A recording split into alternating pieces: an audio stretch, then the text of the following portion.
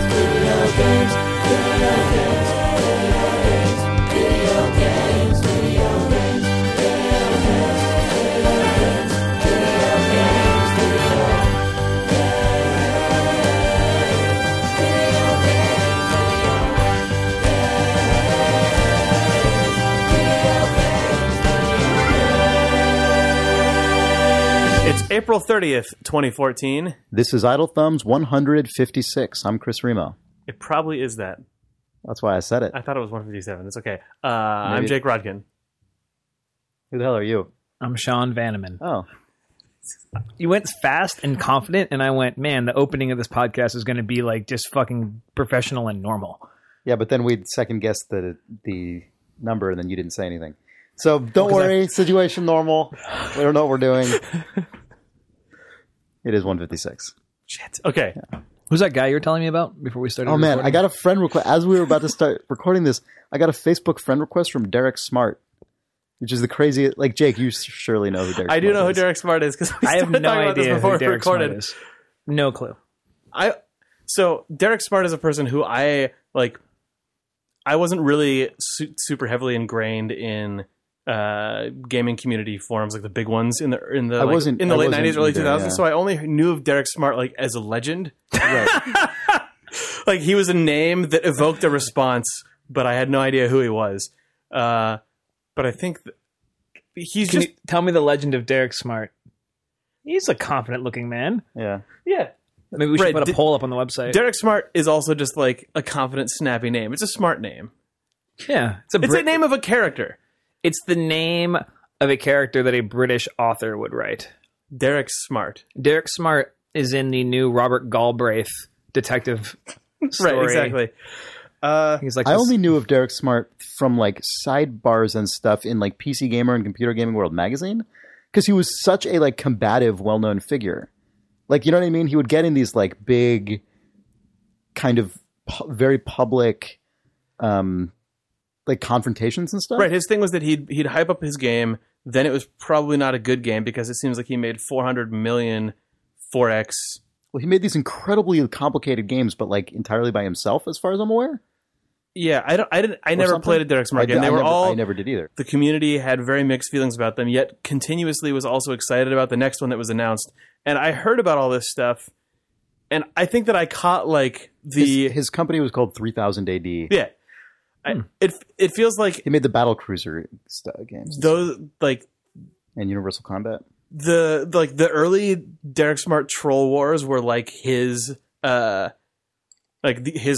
shows. It feels like they were legendary. And I showed up in the Derek Smart continuity where I had heard about all this stuff, and I was like, I'm never going to see a Derek Smart trolling, but then I feel like I caught his like. You saw him at like a county fair. Yeah, I saw his county fair trolls. He would show up at the Modesto. It feels like when Gaff switched to NeoGAF and like Sugar Shack had been Shack News for a while, but it was in like the newer design. There'd be like a small Derek Smart drive-by would happen. I'm like, oh, that's the stuff. Well, so here's the thing. So he started making games in the 80s, and then he actually became like. It predates even what you're talking about, because I think when I was aware of him was before a lot of those web forums were a big thing. It's when he was like a huge presence on Usenet. What? Yeah, like he was in the early 90s, even before his first game came out, I think he was, or like before his company's first game came out, like he had this vision of creating this like huge epic space thing. And I think he was largely known initially for like hyping that up before it actually came out, but he was like a huge presence on like early Usenet communities and stuff. So he's like an online only, like a digital first Molyneux.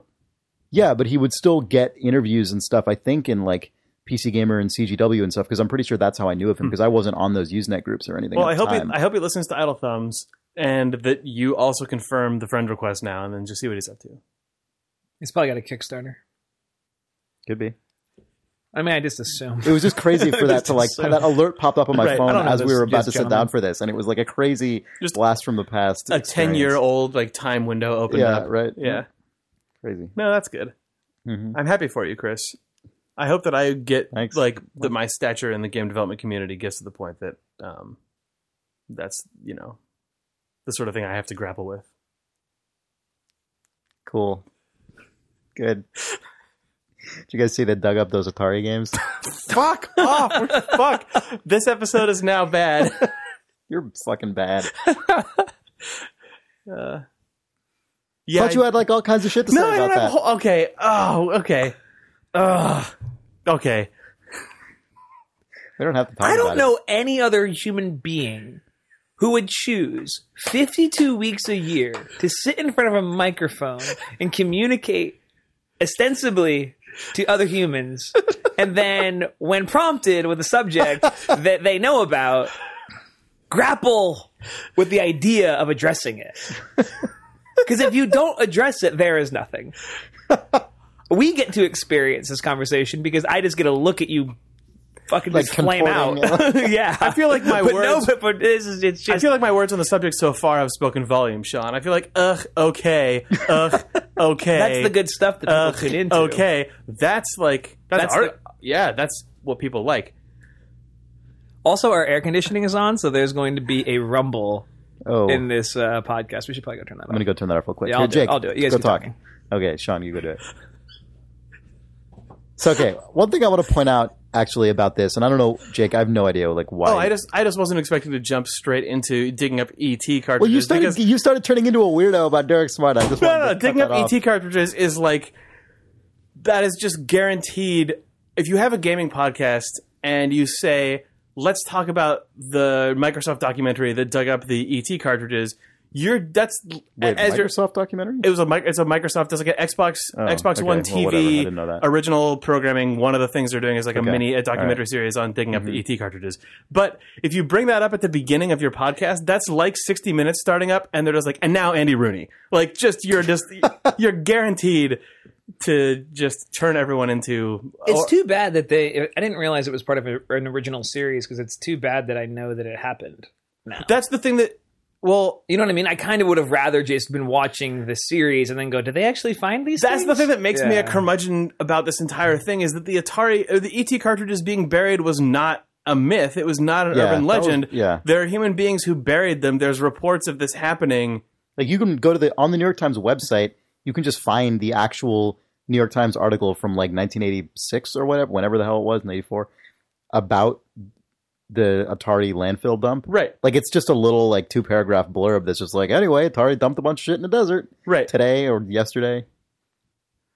But it's like a real landfill, Mhm. right? It wasn't just like, they didn't just drive out to like... No, it's not like Breaking Bad shit where just 3 guys went out it's to the but desert. The way the story is always told, it sounds like they basically like let go of got rid of a body. Yeah. Right. No, I think it's just this landfill was put there. But I mean, I did hear a sink bunch of them. other stuff on top over the years about the ET stuff where it's like people never get them because they then paved over the landfill and put a shopping mall there and there's, or Yeah, whatever. right, But yeah. I think from all the photos, it looks like the actual thing that was the boring thing that was the truth before any of the legends got built on top of it, which is just people didn't buy the games, so they put them in In the trash. the trash and they're there.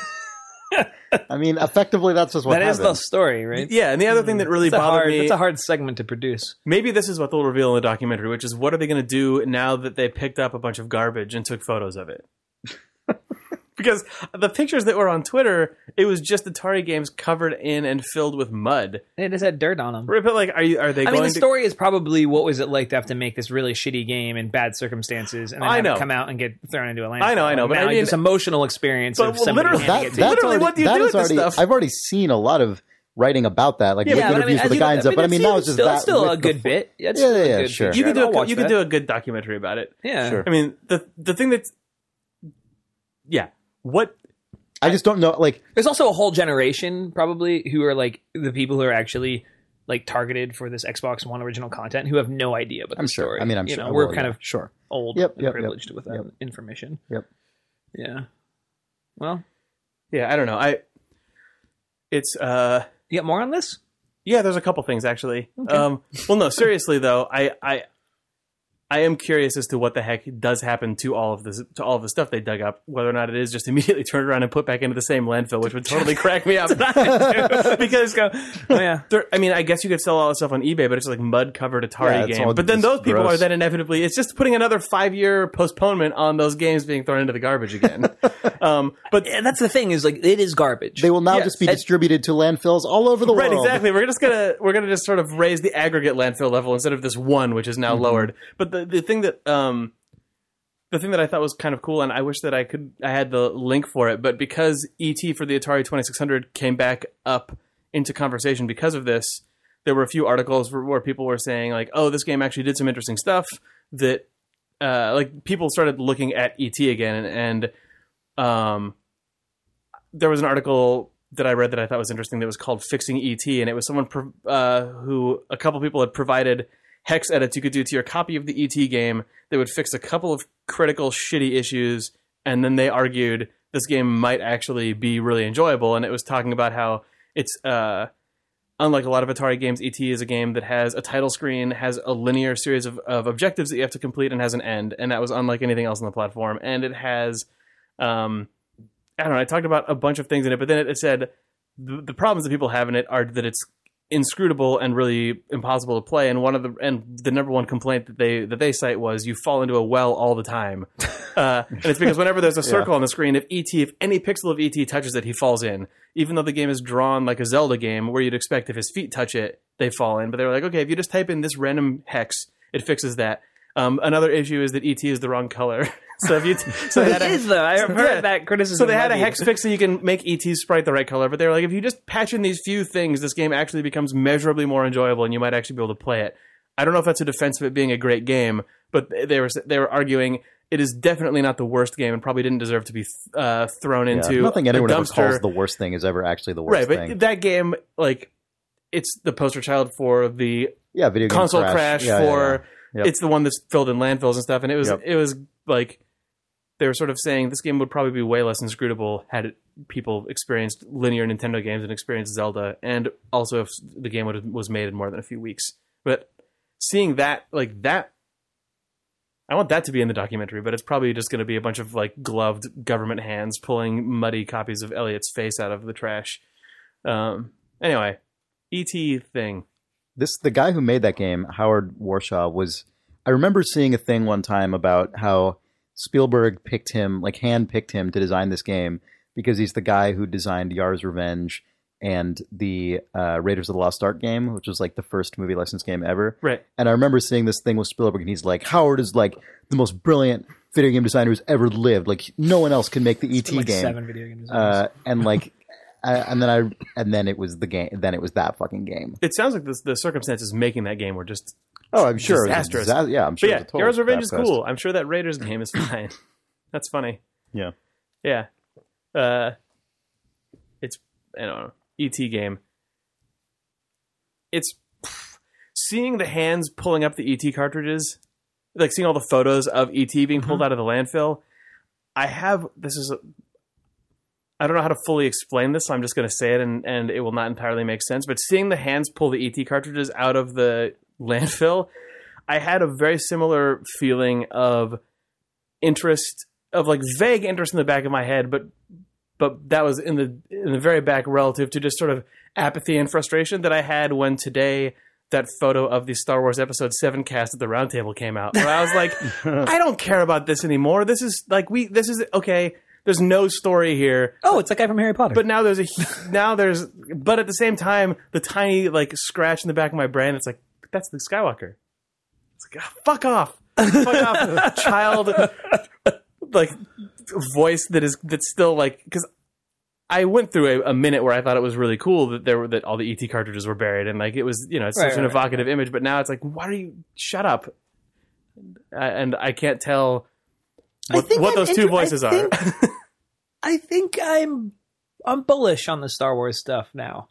Like, I've had such a cool down and such a just like for so don't really long that now I'm just like, oh, if 3 entertaining films come out and aren't like, and with this cast, then I'll be happy. Good. I know that between now and then I will be bombarded. Yeah, you're saying that now, and then you'll see 15 trailers and like 8,000 Pepsi cans and whatever else, and just go, oh. You know what, though? It's not even those things, because those things have been around since you and I were kids. It's going to be the forms of marketing this particular film that we haven't thought of yet that I am afraid of. When that Star Wars like holo violator shows up on your favorite website. Exactly. When a low poly ghost of Mace Windu appears over the New York Times article you're trying to read. Yeah, but it's, But something, yes, that plus. The casting thing feels like such non-news to me. Like, obviously, it's but people news. care. I'm not saying it's more news than I'm not saying people don't care. I'm just saying in terms of like, it's so irrelevant to what the quality of the movie is going to be. Like, it just has nothing to do with it. Like, I don't know if I agree with it. They could pick totally different people, and if it's a good movie, they're going to make a good movie, and if they're going to make a bad movie, they're going to make a bad. I agree unless they botch it beyond with belief. Because I was in high school and I was super excited that Natalie Portman and Ewan McGregor and Samuel L. Jackson were bad casting. Huh? I thought that was bad casting, though. There was no context for the casting at that time. I mean, the script was bad and the story was bad, but I think 95% of a good movie all that we knew was Ewan McGregor is going to be playing a young version of Obi-Wan Kenobi, and you're like, that could work. Or at work. least have good direction. And Natalie Portman will be playing a princess character. Fine, that could work. And Samuel L. Jackson's playing a Jedi, and you're like, oh, cool. All of those people have been in great movies in the last 4 years. It means nothing. No, I mean, obviously the story has to be good. The script has to be good. Yeah. Star Wars has 3 to 4 questionable films right now in a row. Yeah. But I don't know. Yeah, I don't care at all. If it turns out that it comes out and people think it's great, then fine. Otherwise, I'm not.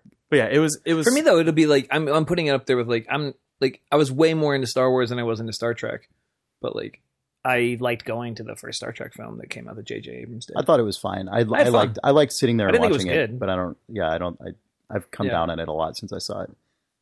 I don't want much out of these. Just don't offend me is kind of where I'm at. Like, just don't. Yeah, like, I would feel that way if it weren't the thing that is going to just dominate all channels of everything for years. You know what I mean? Like, that's how I feel about a lot of movies. Like, cool, like, come out, fun thing, like, great. If it's a thing that's up my alley stylistically, then like like whatever. But like these are going to be such unstoppable juggernauts, but beyond any fucking like known scale. It's going to be nuts. It's going to be so inescapable. I guess for me, that Star Wars image and the E.T. image evoking similar thoughts probably bodes well for my expectations and attention paid to Star Wars, because in the case of E.T., it was literally a thing from my childhood that was dug up, and I went, oh, that's interesting, I guess. I mean, like, I'm interested to see the image of a dug up E.T. cartridge, but I don't care. And then seeing all these actors from the 70s, it's like, okay, I don't know. Maybe, I guess for me, that means that it allows the movie to become actually good, and then I get excited, but otherwise I will probably surf underneath it. I'll fucking see it. Yeah, I saw the fourth Pirates of the Caribbean movie. There was a fourth one. Oh wow, I only saw the first one. I think they got worse and worse and worse. That's what I heard. Yeah, the fourth one. That was the one that was supposed to be based on the book. That was based on the. That was the. Oh really? Wait, was that the On Stranger Tides? Yeah, the fourth Pirates of the Caribbean was on Stranger Tides. Yeah, which is that's the last link of the. Which is the book that Monkey Island was inspired by. Yeah, right. Which inspired the films. Yeah. Yeah.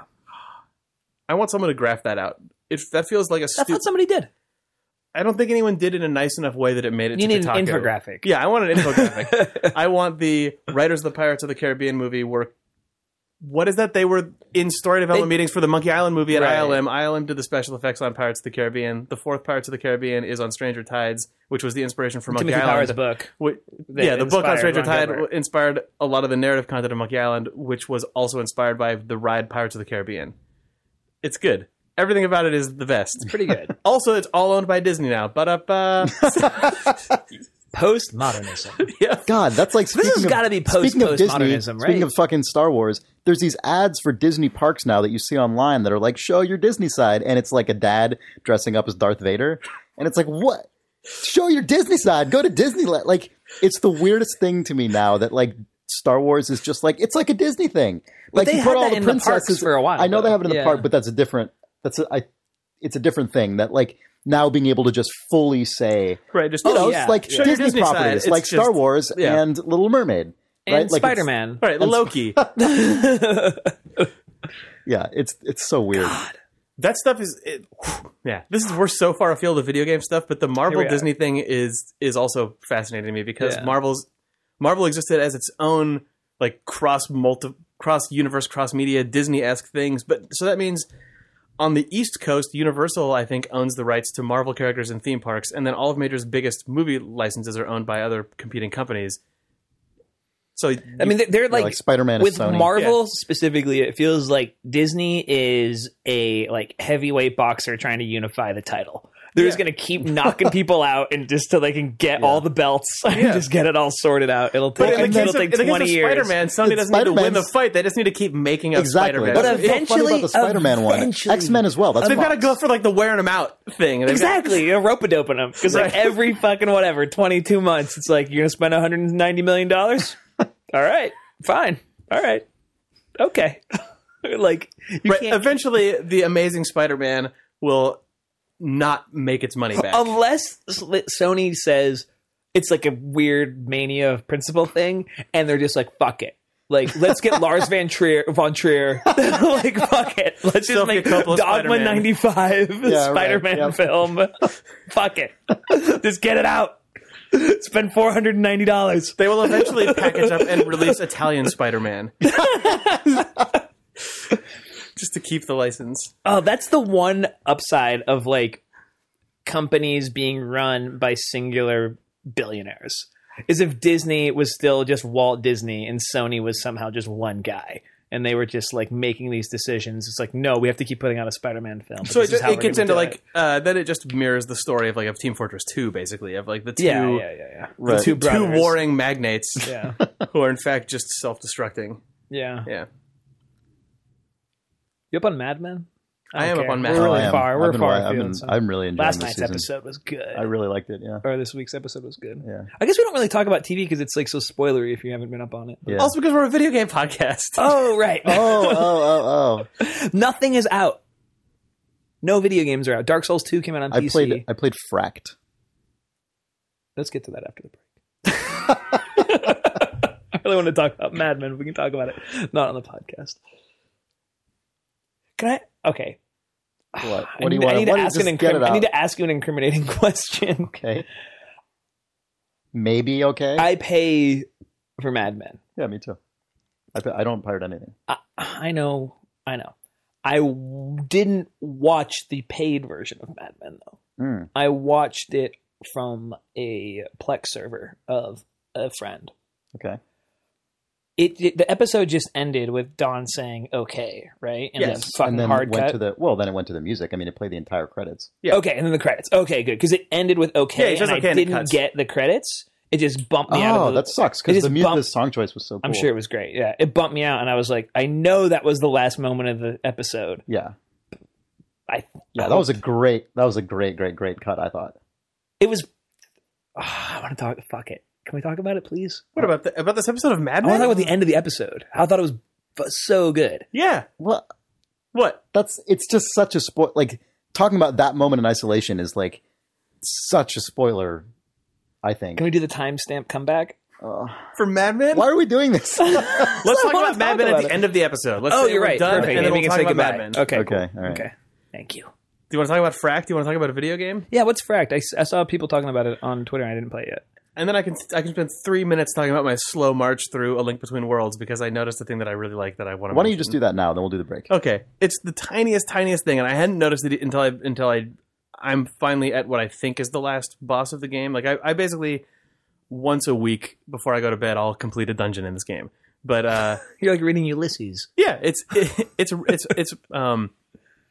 It is my favorite Zelda game in years and years and years. Also, it's worth playing if you have a 3DS. Obviously, I've mentioned it a million times. Zach talked about it, but I didn't notice it in the light world in the first half of the game. But now, retroactively, I did. The farther into the game you get, the more fleshed out the overworld arrangement gets. But it's not just that they're layering stuff. It's actually just a completely new arrangement. But they have three to four states of every theme. But it means that as Link gets increasingly powerful, and obviously as just the stakes get higher because the possibility space narrows down, the music just becomes more bombastic, but all of it's live. So when you first get into the Dark World, it's the Dark World theme from Link to the Past, but it's just played with simple percussion and an acoustic guitar.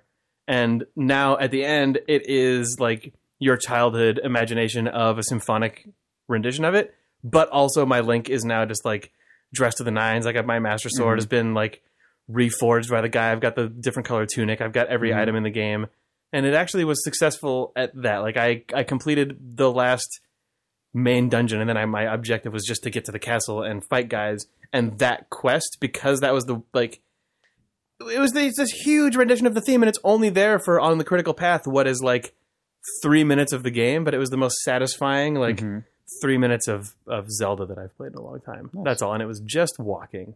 That's cool. That's all. The soundtrack to that game is really good. There's not a whole lot new in it, but the arrangements, like the choices they made for taking the old Super Nintendo songs up is just consistently strong. That's awesome. It's been weird, like starting, I guess, with either the GameCube Smash Brothers or Super Mario Galaxy. That was like the first time Nintendo ever actually did live symphonic stuff, which is weird, but they've been really tasteful about it. Like they held on through the GameCube years where all the Mario games and all the Zelda games and stuff was still all like patch-based MIDI stuff. I don't know. That's my Nintendo minute for this episode, I guess. Cool. We should play Pikmin 3 also. People have said stuff about the multiplayer that Oh, makes yeah. me think that maybe it's good. Like its versus? Yeah, that the Versus has... God, I always forget you have a Wii U. I do have a Wii U, but I should bring it in. We should play Pikmin 3 because apparently the Versus mode does also have the marble stuff. All right, cool. I didn't know that. Yeah, we gotta look at this. We gotta see what's going on. I will evaluate It's time. that Enough time has anytime. passed that... Would you want to try and do it before next podcast? That's going to be hard, actually, this week. Yeah, it might be tough this week, but we can give it a shot. Yeah, okay. Anyway. I guess Oh, man. Hmm? I have a observation for Sean. So we're going on a company like camping trip to Yosemite this weekend. And Research. Company research trip, yeah. For Firewatch. And That's how the money was classified. and it occurs to me that what that means, one of the things that means is that, what are we going up on Sunday? Sunday and coming back Tuesday night. That means Attention that burglars. Fuck. that means that the Spelunky Daily Challenge for this coming Monday will be the first Spelunky Daily Challenge since last September that I will be unable to complete. I can't think of a time where you've said I have something to say to you where I got so excited and then was so disappointed at the end of it. Because I didn't care about the thing that you were going to say to me. I mean, I know everyone else cares, but... It's okay. We'll be talking about I was really excited. I was like, what are we going to talk about? We're talking about the company camping trip? We're going to talk about... For people keeping score at home, Spelunky. we're going to talk about the latest Dota update after the break. I just wanted you to know, Sean. I am not. You're not? You said you were going to. There's some cool stuff in it. Let's talk about it. It's a big patch. Mostly bug fixes. In the lead up. Sweet. Oh, okay. Interest waning. Well, it's in the lead up to the international. They're just like totally smoothing out the game experience and a lot of the spectator experience. They're just like going in and fixing all the little things. It's really nice. They really did it right. It's really cool they did that. I mean, obviously they kind of have to because it's this like living product. It's about to be on like a world stage. Also, I'm going to the international. What do you think about? What do you think about? To go. I thought you weren't. I went to breakfast with Adrian on Sunday, and he's like, "You gotta come. Let's go. Let's do this." When is it again? It's end of July. So you're going to like surgical strike the I'm international? going to go just for in like and a out? day. Yeah, I'm going to go for a day. The finals are on Monday this year. I found out. So- I hope that's public knowledge. It's weird. So Oh. I won't be going to the finals. What was I going to say? Oh, I'll be watching them here though. so I don't know a whole lot about Dota, but when I do watch it with you or Nick, like I occasionally just watch little snippets of stuff. I can you can vaguely follow the overall flow of like who's Yeah. doing stuff and who's not. I have I mean, a story about that actually. you can't I have trouble in early game, but once things start really moving, you can tell if someone's being brutalized or not. And then I'm surprised by upsets more than you guys are, probably. But Oh no, a big upset in Dota is still shocking. my question is, do you think this international and with the robustness of the spectating experience, do you think someone like me, who is like the most casual fan, who knows the gist of how Dota works, would be able to watch and enjoy the international? Or do you think that I would need, like, how close is Dota getting to being close? Like, I will say yes, Do you but think I it's have actually changing in that three regard? reasons. Yes. Okay. Reason one is I had played like maybe 5 hours of it, 4 hours of it, like not very much, maybe 5 matches before going to the international 2. And I sat there and was like, what the fuck is happening? And still had a really good time. Granted, I was there in person, Right. so that's one thing to consider. But I think it's digestible with a little bit of knowledge. I actually have 4 things. 2 is I've been watching a lot of live matches. I've been watching a lot of pro matches lately. And I watch them like on my phone or on my iPad, and I'm around Amelia. And Amelia, when she watches the game, she's like, what is happening? But she's like, I actually like being in earshot of you watching Dota because the announcers have gotten so good that I know what's happening. Like, Right. she knows every member of Na'Vi now. She's like, oh my God. Like, I remember, like, it's like, Na'Vi wins. Like, I was watching one, like, we were at our family's house in Seattle this weekend, and I was watching it on my phone while she was, like, getting ready. And she's like, what? They won? Like, when they like came back in this big swing. So Amelia, and she was like, what? Oh my God. She's like, I thought they were getting destroyed. I was like, they were getting destroyed. With Dota then probably sounds very close to my relationship with the NFL. Where like I watch I was going to say my relationship to Murder, She Wrote. No. Because that's Amelia watches Murder, She Wrote in the other room all the time. And I'm like, it's definitely the butler. Yeah. No, I mean, I probably see 2 Super Bowls out of every 3 years, and that's almost as much football as I watch. And That's about the same for me. and Did you watch this one this year? I watched like was half boring. of it. Yeah, it was boring. But at some point, someone said, like, because I still don't entirely know the rules of football, because it was not a thing that I played when I was a kid. I just, whatever. But someone finally said, people basically get 4 tries to push the ball 10 yards. And I was like, oh, I understand enough now. I said that. I don't know. It might have been you. But whatever. It was enough that I could pay attention to it. I gave you a gift. Yeah, you did. But yeah, I think you could figure that same thing out. But with like, Dota. just those couple of I don't sentences. find that as straightforward for Dota personally. Well, the thing is, Because the 2 other things I was going to say Yeah. is, one, the documentary is out, Mhm. and it's actually just a good watch. We talked about Oh this yeah, I on the need to. I podcast. haven't watched that yet. I want You to would, watch that. you would. I don't know if Chris will like it, but you'll like it. You'd probably hate it, Chris, but I imagine He's a little more. I imagine I could critical. watch free to play at this point, and from watching other people spectate Dota, I could probably have a friend point me to, this is the commentator you should watch. Here's a couple interesting Well, that's rounds, the thing. and I might that's get a the couple last thing interesting I was hours going out to of it. say is that I don't think the commentators have made a concerted effort to bring more people into the fold, but the commentating has gotten really crisp and really good. So they're just fast and accurate, and like you know when things are happening, and they talk about the early game. So like there's like a 10-minute chunk at the beginning where they're just like picking the heroes, and they're like, this guy versus this guy, who's this, like who's Liquid gonna pick, who's IG gonna pick, why would they pick that, oh, they banned this character. That I think is really, all the announcers that Beyond the Summit seems to employ are all very, very, very good. And those guys are kind of like the premier guys. Like they'll be the ones who are doing most of the international. It's tempting to me to just at least watch a round of the international or 2. It'll be easy for you to do that because I will be nearby and I will want to You'll watch be at it. the international. I'm only going to go for a day. Okay. But there's they start the quals in like 3 weeks. And then the international's like 5 days.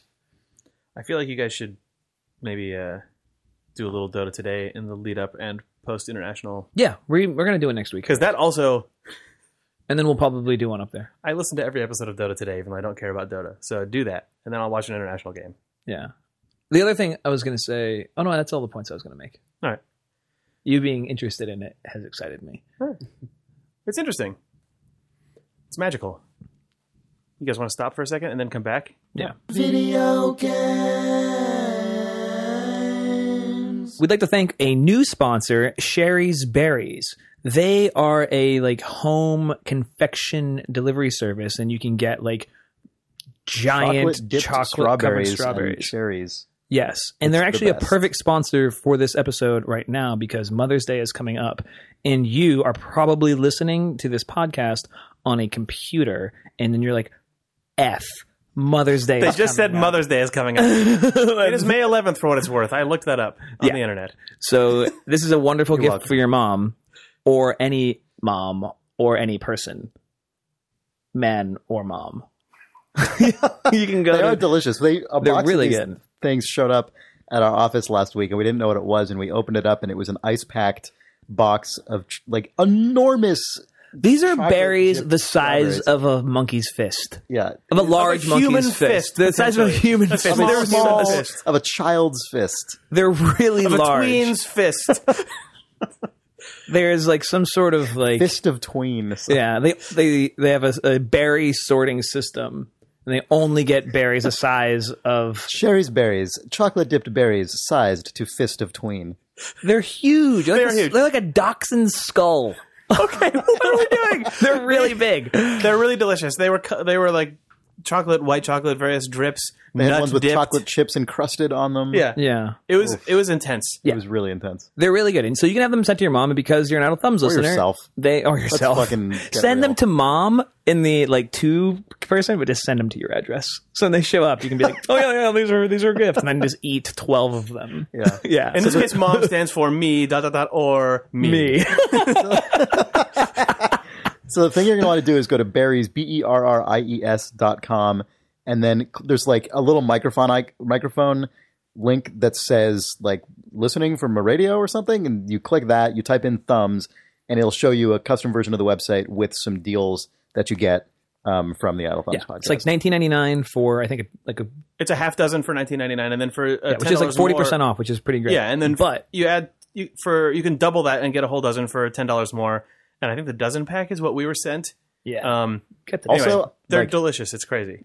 uh, They're delicious. It's crazy. Is not their slogan. like a dozen strawberries doesn't sound like a lot, maybe. But imagine these things are 10 enormous. dog skulls in a box. Yeah, but or imagine a them dipped in dozen. chocolate, and imagine that instead of a skull, it's a huge strawberry. They're juicy and succulent. Yeah, that- not for your It's mother or a terrifying. mother in your life. Yeah.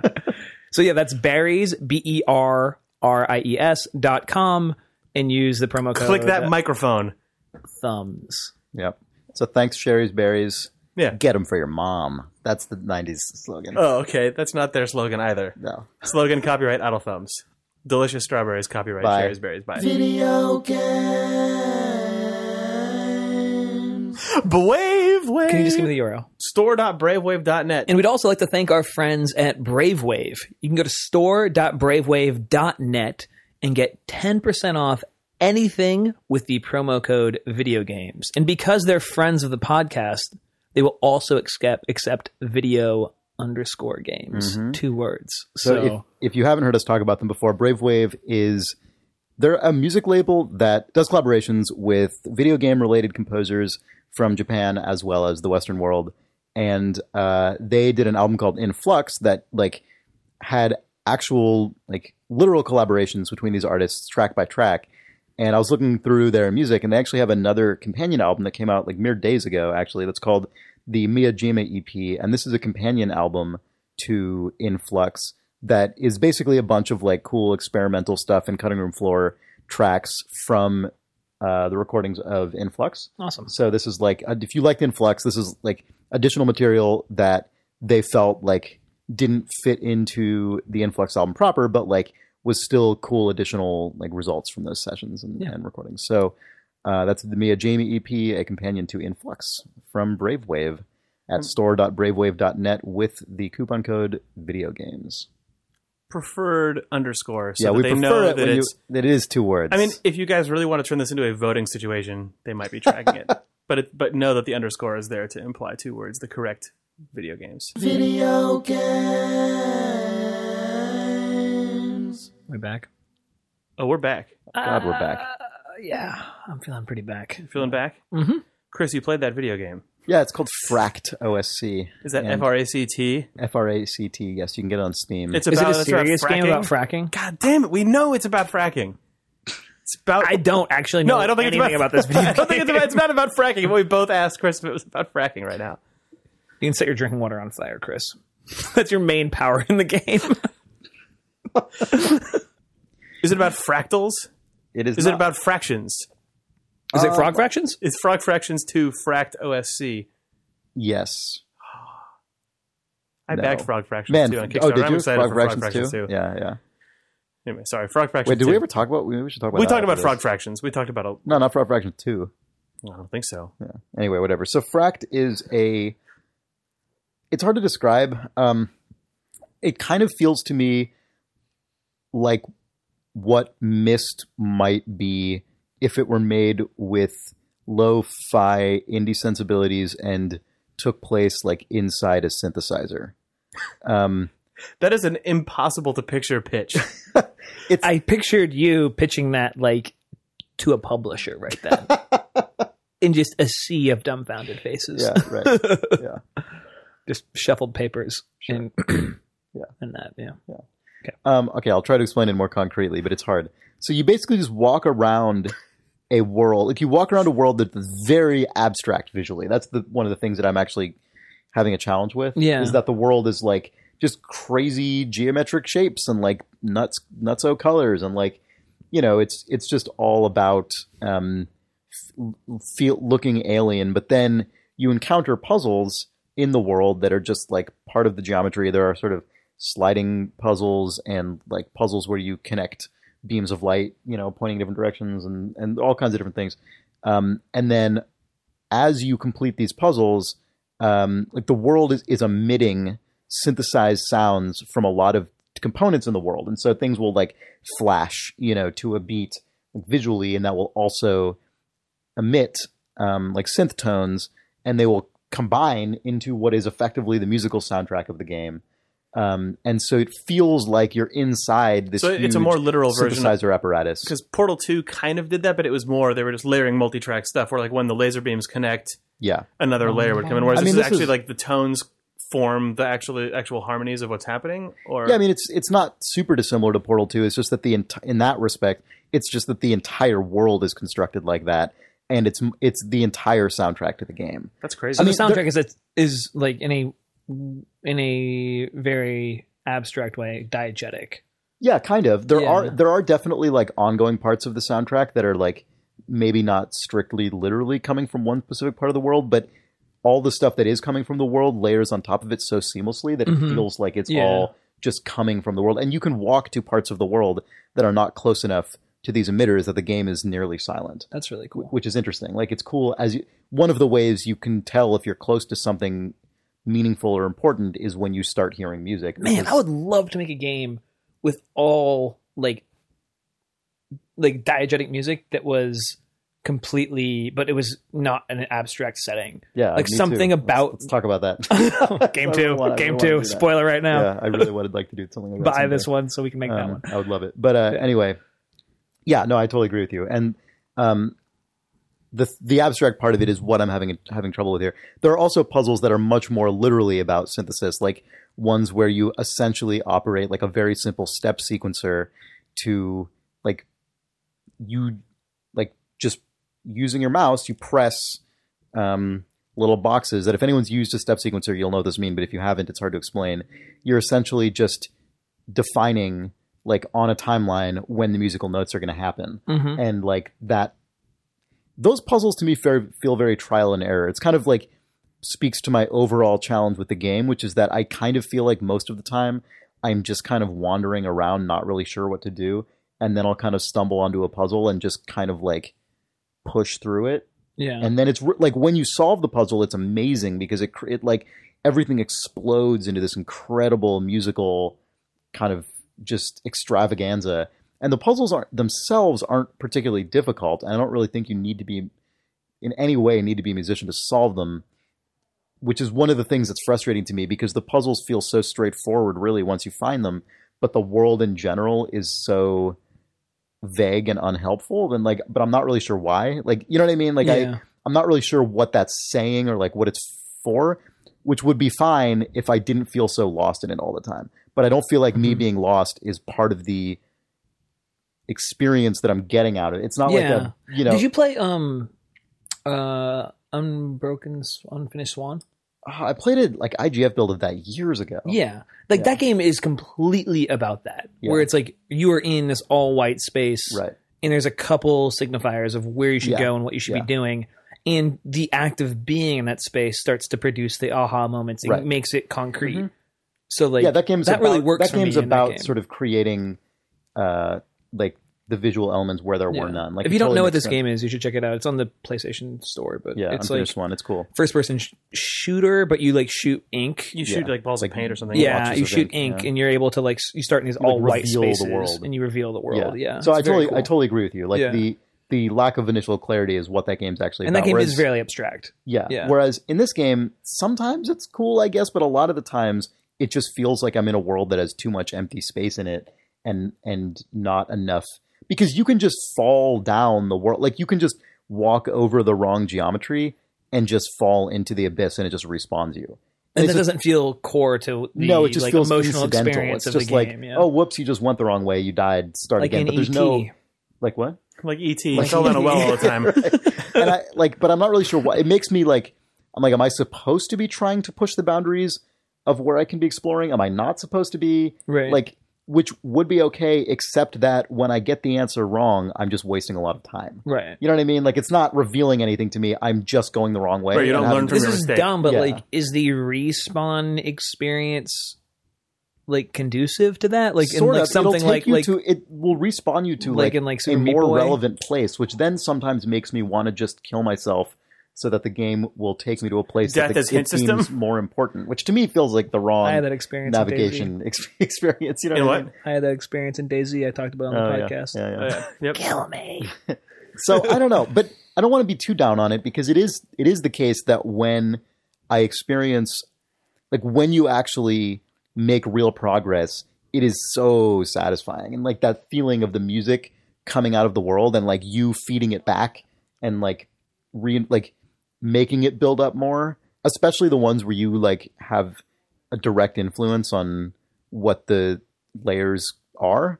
It's so cool, and it does make me want to explore that kind of territory more, like in a game, in a different kind of game as well, right? Like, this is the sort of completely abstract version. It would be super interesting to try it in a different kind of game. And like, I'm glad this game exists. And another interesting thing about it is, as you solve these puzzles, you start to unlock just straight up synthesizer components that you can just use yourself in the like studio room. If you just exit out of the like single player game, you go to this just studio room and you can just dick around with step sequencers and stuff and just make music if you want. You can just stand around like in a 3D environment, like a first person thing. You're interfacing with it the same way you do in the game. It's just, there's no puzzle. It's just a bunch of synthesizer parts. That's really cool. Yeah, it's cool. And like, I feel like this game?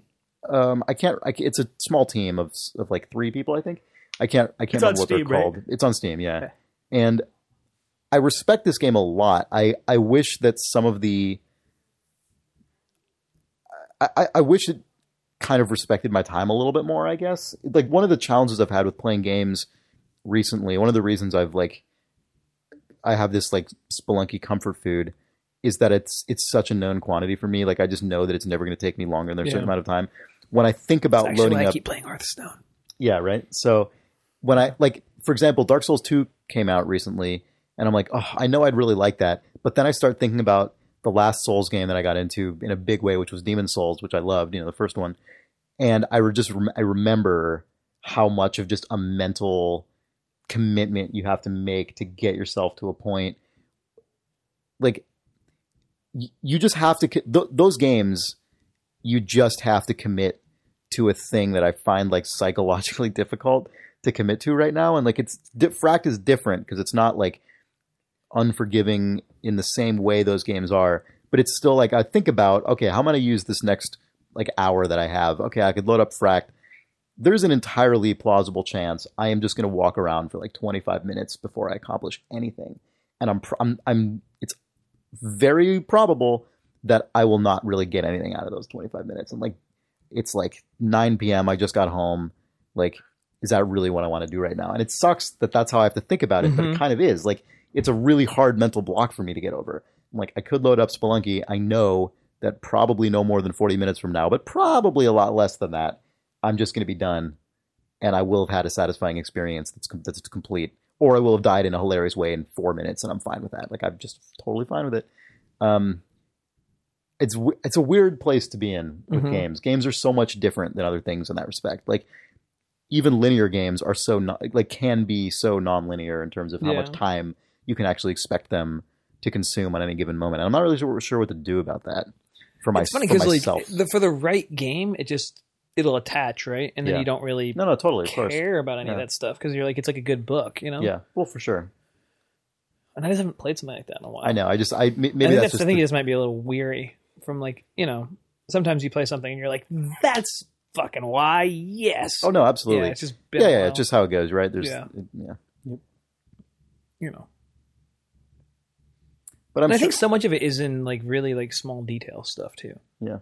Right? Because, like, I haven't played Fracked, right? Yeah. But, like, I had no problem keeping myself motivated through Gone Home, but nothing about that was, like, pushing me forward other than just all the little details. The scale of that game was so small that you knew you'd find something new pretty often. Yeah. Like, Gone Home, I'm even just walking in the front door, you're like, oh, this is a house. As a human being, even if this is a big house, I have a decent sense of, like, what it means to be inside a house and what that scale suggests. Whereas in Fracked, I'm just like, oh my God, like, how do I know that the next thing isn't just going to be... Man, if Gone Home... Because Fracked also... This is the thing. Fracked also has this weird waypoint system where you can, like, walk into a, like, kind of conveyor booth and click an icon, and it will kind of send you flying through the air to another one of these little waypoints. And I just don't know how to read it at all. It's like a bunch of green and purple spheres and, like, a weird hand thing. And I'm like, I'll click one and it'll take me to a place I've already been. And I'm like, how would I know this is the place I was going to end up by just clicking that random circle? Like, things like that kind of make me annoyed at the game because I'm like, this feels like it's trying to save me time, but it's not, because every time I make a decision, I'm just guessing. And if I guessed wrong, I'm just signing up for another weird trip through the air that isn't going to help me. Knowing what you do, knowing what an action is going to actually, like, knowing the result of an action you're about to take is an important thing. Yeah, unless the point of it is to delight and surprise you, and then, but that's not what's going on here, right? Like, this is supposed to be a movement mechanic. I don't think it's supposed to be like a wacky surprise to take you to a puzzle you've already solved before. So maybe to some people it's actually quite obvious, and maybe, I'm sure, as is always the case, there's people listening to this podcast screaming into their headset, like, obviously it means click this. the one that's purple that looks like this, and obviously that means you've completed it before. And, like, I just can't. It's just, I just have no idea. Anyway, games are weird. Yep. Would you guys mind if we took a second weird break, during which point I will helicopter to the northwest? Oh, you're going to Portland? Yes. This weird break can be the long... Oh, we don't have to talk about Mad Men. You guys got to talk about Mad Men. Okay, we'll come back and talk about Mad Men. Yeah, you got to. All right. Video games by Jake. Video games. See you, man. Reader mail next week. Write us at questions@allthumbs.net. Hey, Sean. Welcome back. Where's Jake? Jake is on his way to Portland. I was supposed to go to Portland, too. But I've been traveling. He's leaving you behind. That end of fucking Mad Men. Yeah. You know why I like it? And so, we're talking about the end of this episode of Mad Men because it was a thin week on Idle Thumbs this week. So if you don't want to hear about that, the podcast is effectively... This was the Mad Men episode called Field Trip. Yeah, this is effectively over for you, though, if you don't care. 27th. It's episode 3 of season 7. Yeah. The current season of Mad Men on AMC. The television channel. Oh. What was fucking great about the end of Mad Men this week was it was the first time where I learned something new about Dawn. Interesting. What do you mean by that? So at the end of the episode, quick recap, Dawn hasn't been able to work at Sterling Cooper for, like, they fired him, or they put him on indefinite leave at the end of season 6. Right. And it's effectively been, it almost feels like 6 months maybe since he's been gone. Yeah. And then Roger sort of just invites him back on a lark in the middle of the night. Because Dawn shows up at his... Because Dawn shows up at his house and says, come back. It's time for you to come back to work. Doesn't tell anybody. And then there's a big internal fallout about what I thought we actually fired this guy. Yeah. And then Roger doesn't agree with that. They get in a partner's argument. And then, well, they also kind of determine, or like one of the things that tips the tide is like, it's actually going to be really expensive to fire this guy because we have to buy him out of his partnership agreement. right. We give up his NDA. He goes and works for someone else. Yeah. It turns into this big nightmare if they actually fire him. Yeah. So they make him an offer that is effectively sets him up to fail. That says you will. What was it? It was like you can't be alone with a client. You can't be alone with a client. You can When with a client, you have to stick to the script as approved by the other partners. There's no drinking in the office. They point out. Yeah. And your boss is this fucking shitbag. Your boss is Lou, this guy who's who like they've serving established as as a real bonehead. Yeah.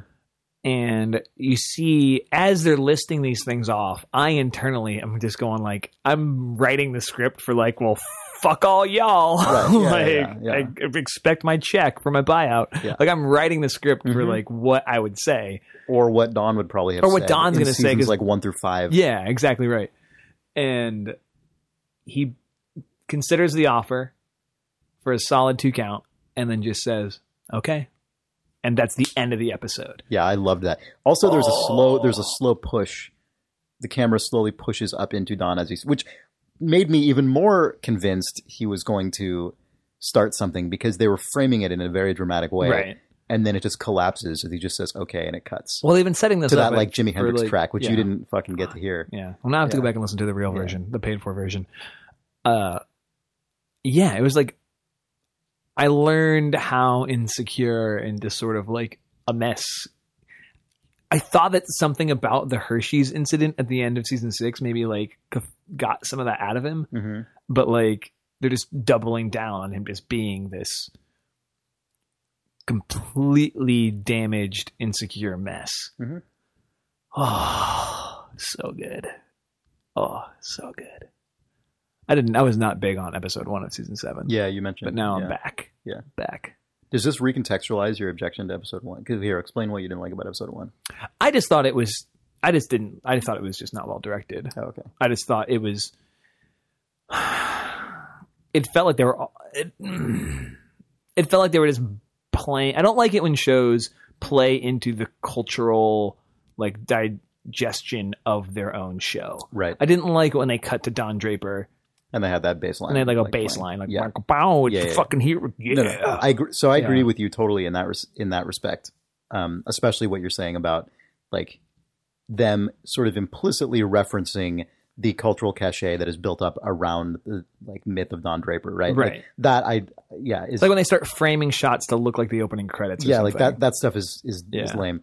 But it is interesting to me the contrast between that reintroduction of Don and what Don actually is in this season. Like I find that contrast kind of interesting because he's so not that character. Well, they do a good he's job. Not capable of like acting like that character in the way he once was.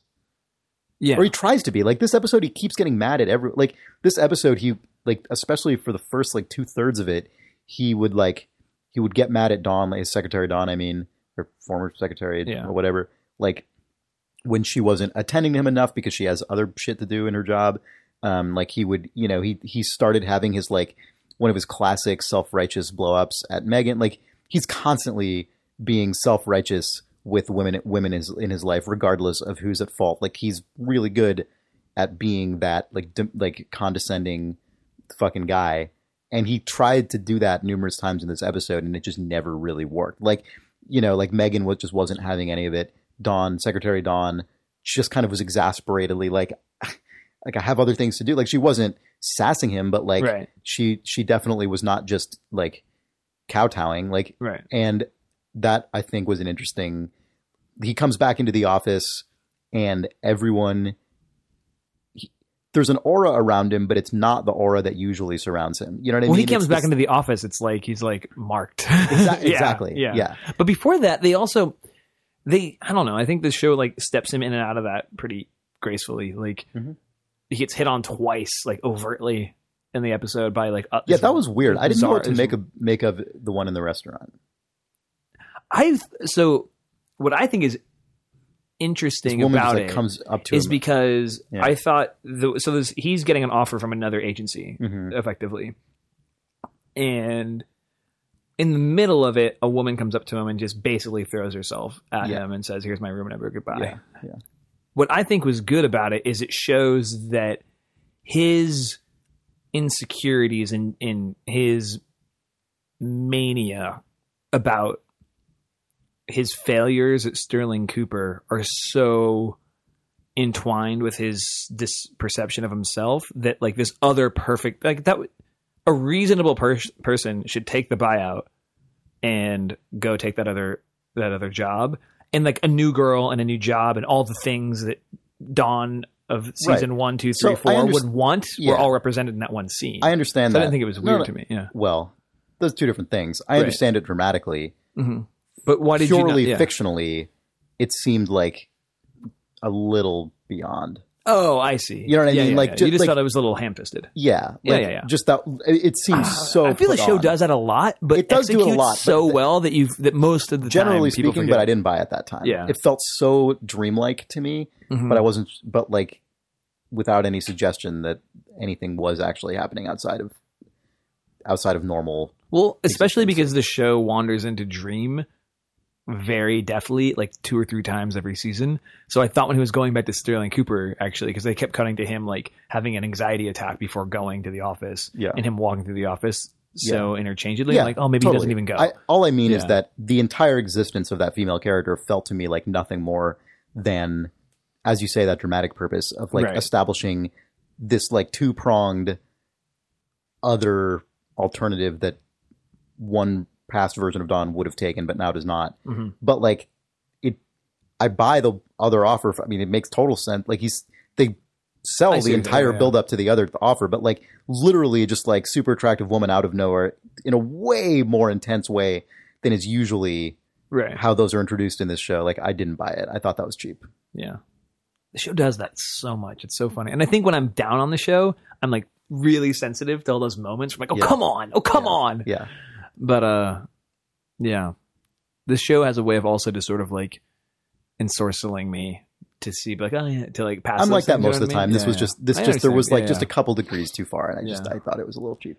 Yeah. It's a good season though. I'm really enjoying this. It's really good. A lot of people, it's funny. So I don't really like keep up with television news or criticism or anything. Like I'm totally not. I don't read about TV. I don't read about the actual media. Exactly. And I don't do any of like the I don't exterior read recaps. stuff, I don't read like same. I don't follow people on Twitter who are TV people or anything. But like Sarah follows some of those people, and she was saying the big reaction she's been seeing this season is people just kind of describing it as boring. That's peculiar. Yeah, which I can kind of buy. Ken Cosgrove needs to run over another foot. Right, I know, right? Like I was thinking it's crazy too. Sorry. It just occurred to me that like all like gross physical trauma that has happened in this history of the show, Cosgrove has been the nucleus of it. He gets shot in the face. He gets shot in the face, and he runs over that. He runs over that person's foot with the John Deere tractor, or the mower. Yeah. Interesting. Yeah. What if that's an on? Yeah. Also, like the one cheerful guy basically in this entire episode of this show. Like, Cosgrove. Yeah. Well, Don comes back. He's the only like. Everyone has like a complex reaction except for him. And he's like, hey, Don, check out my kid. Calling him Kenny or whatever the fuck Eddie. They were. Eddie, right. But yeah, the boring, like that, like, at least what I understand to be like what I've heard secondhand to be the reaction to the season, I thought was really interesting because to me, it just kind of means it's just what Mad Men is without the kind of plot of intrigue or like you know what I mean? Like, but like I remember Mad Men is only the stuff that this is right now. I always look back and I'm like, oh yeah, that was cheesy. I'm like, oh yeah, when's you going to find out about sleeping with whatever? That's cheesy. Like sort of like, I think the plot of intrigue that you're talking about is usually infidelity. You know, or like setting up the new client setting up the new agency and all that shit was crazy. Like dramatics, like I mean, when they got Chevy, like that was all like all that stuff. But like, I don't ever feel like that's what Mad Men is. Like, I think season 5 was the one that also got. I don't think it's what it is, but I think. But it's funny to me that that's the criticism. Is what I'm saying. Yeah. No, me too. That way. No, same here. Yeah. It was like an interesting thing to observe because I was thinking about why someone might say that, and I mean, I think it's just that this season doesn't have. It's not like the season where they're trying to do this or something. Right. It's like the one where Dawn is just finally kind of falling apart, I guess. But not even in like a bombastic way. Right. Just He's in not a like quiet, checking into like Betty a Ford or quiet way. something. Exactly. Yeah. Right. But it's exactly what I like. That's exactly the stuff I actually like about the show. Yeah, same. Is when it does things quietly. Mm-hmm. Yeah. I still have such a weird. I've never been able to really. Actually, no. I would say in the past 3 seasons, my like ability to digest Betty Draper's stories have been really challenged. I thought this was a good Tell episode if for it's her. because January Jones. This is how she is, or this is how she I just don't think plays about that stuff Betty. ever. I just have Like to react to she's what's on gotten the screen so and not. affected. Like no, I'm thinking the actress. Like Betty Draper feels so affected to me now Mhm. that I can't tell if it's a choice or not. Does that make sense?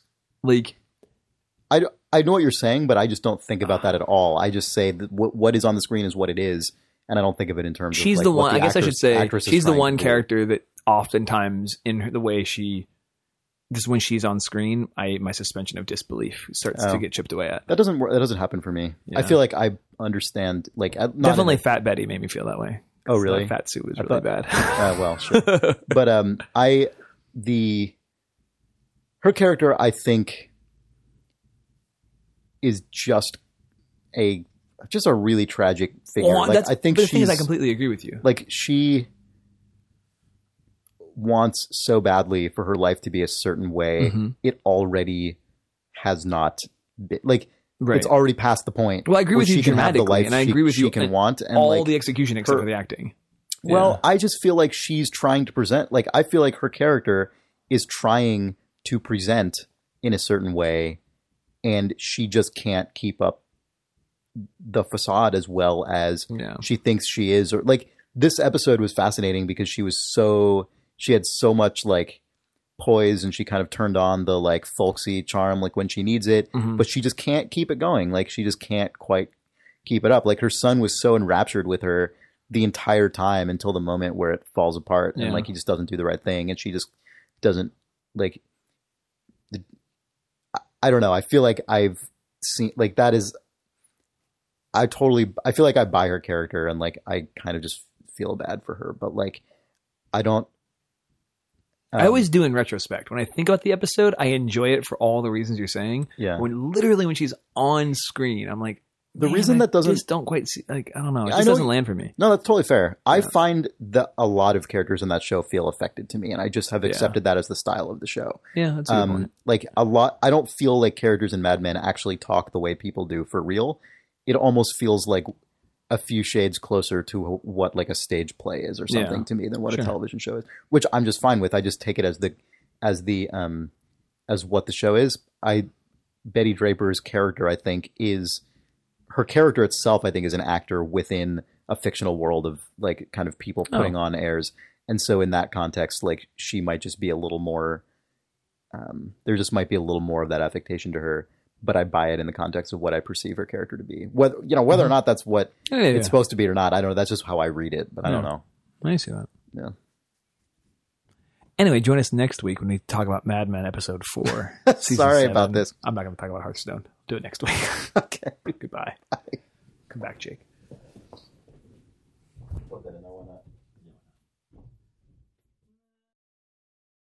It's funny to me because it's like what a 4th grader would know what anything was.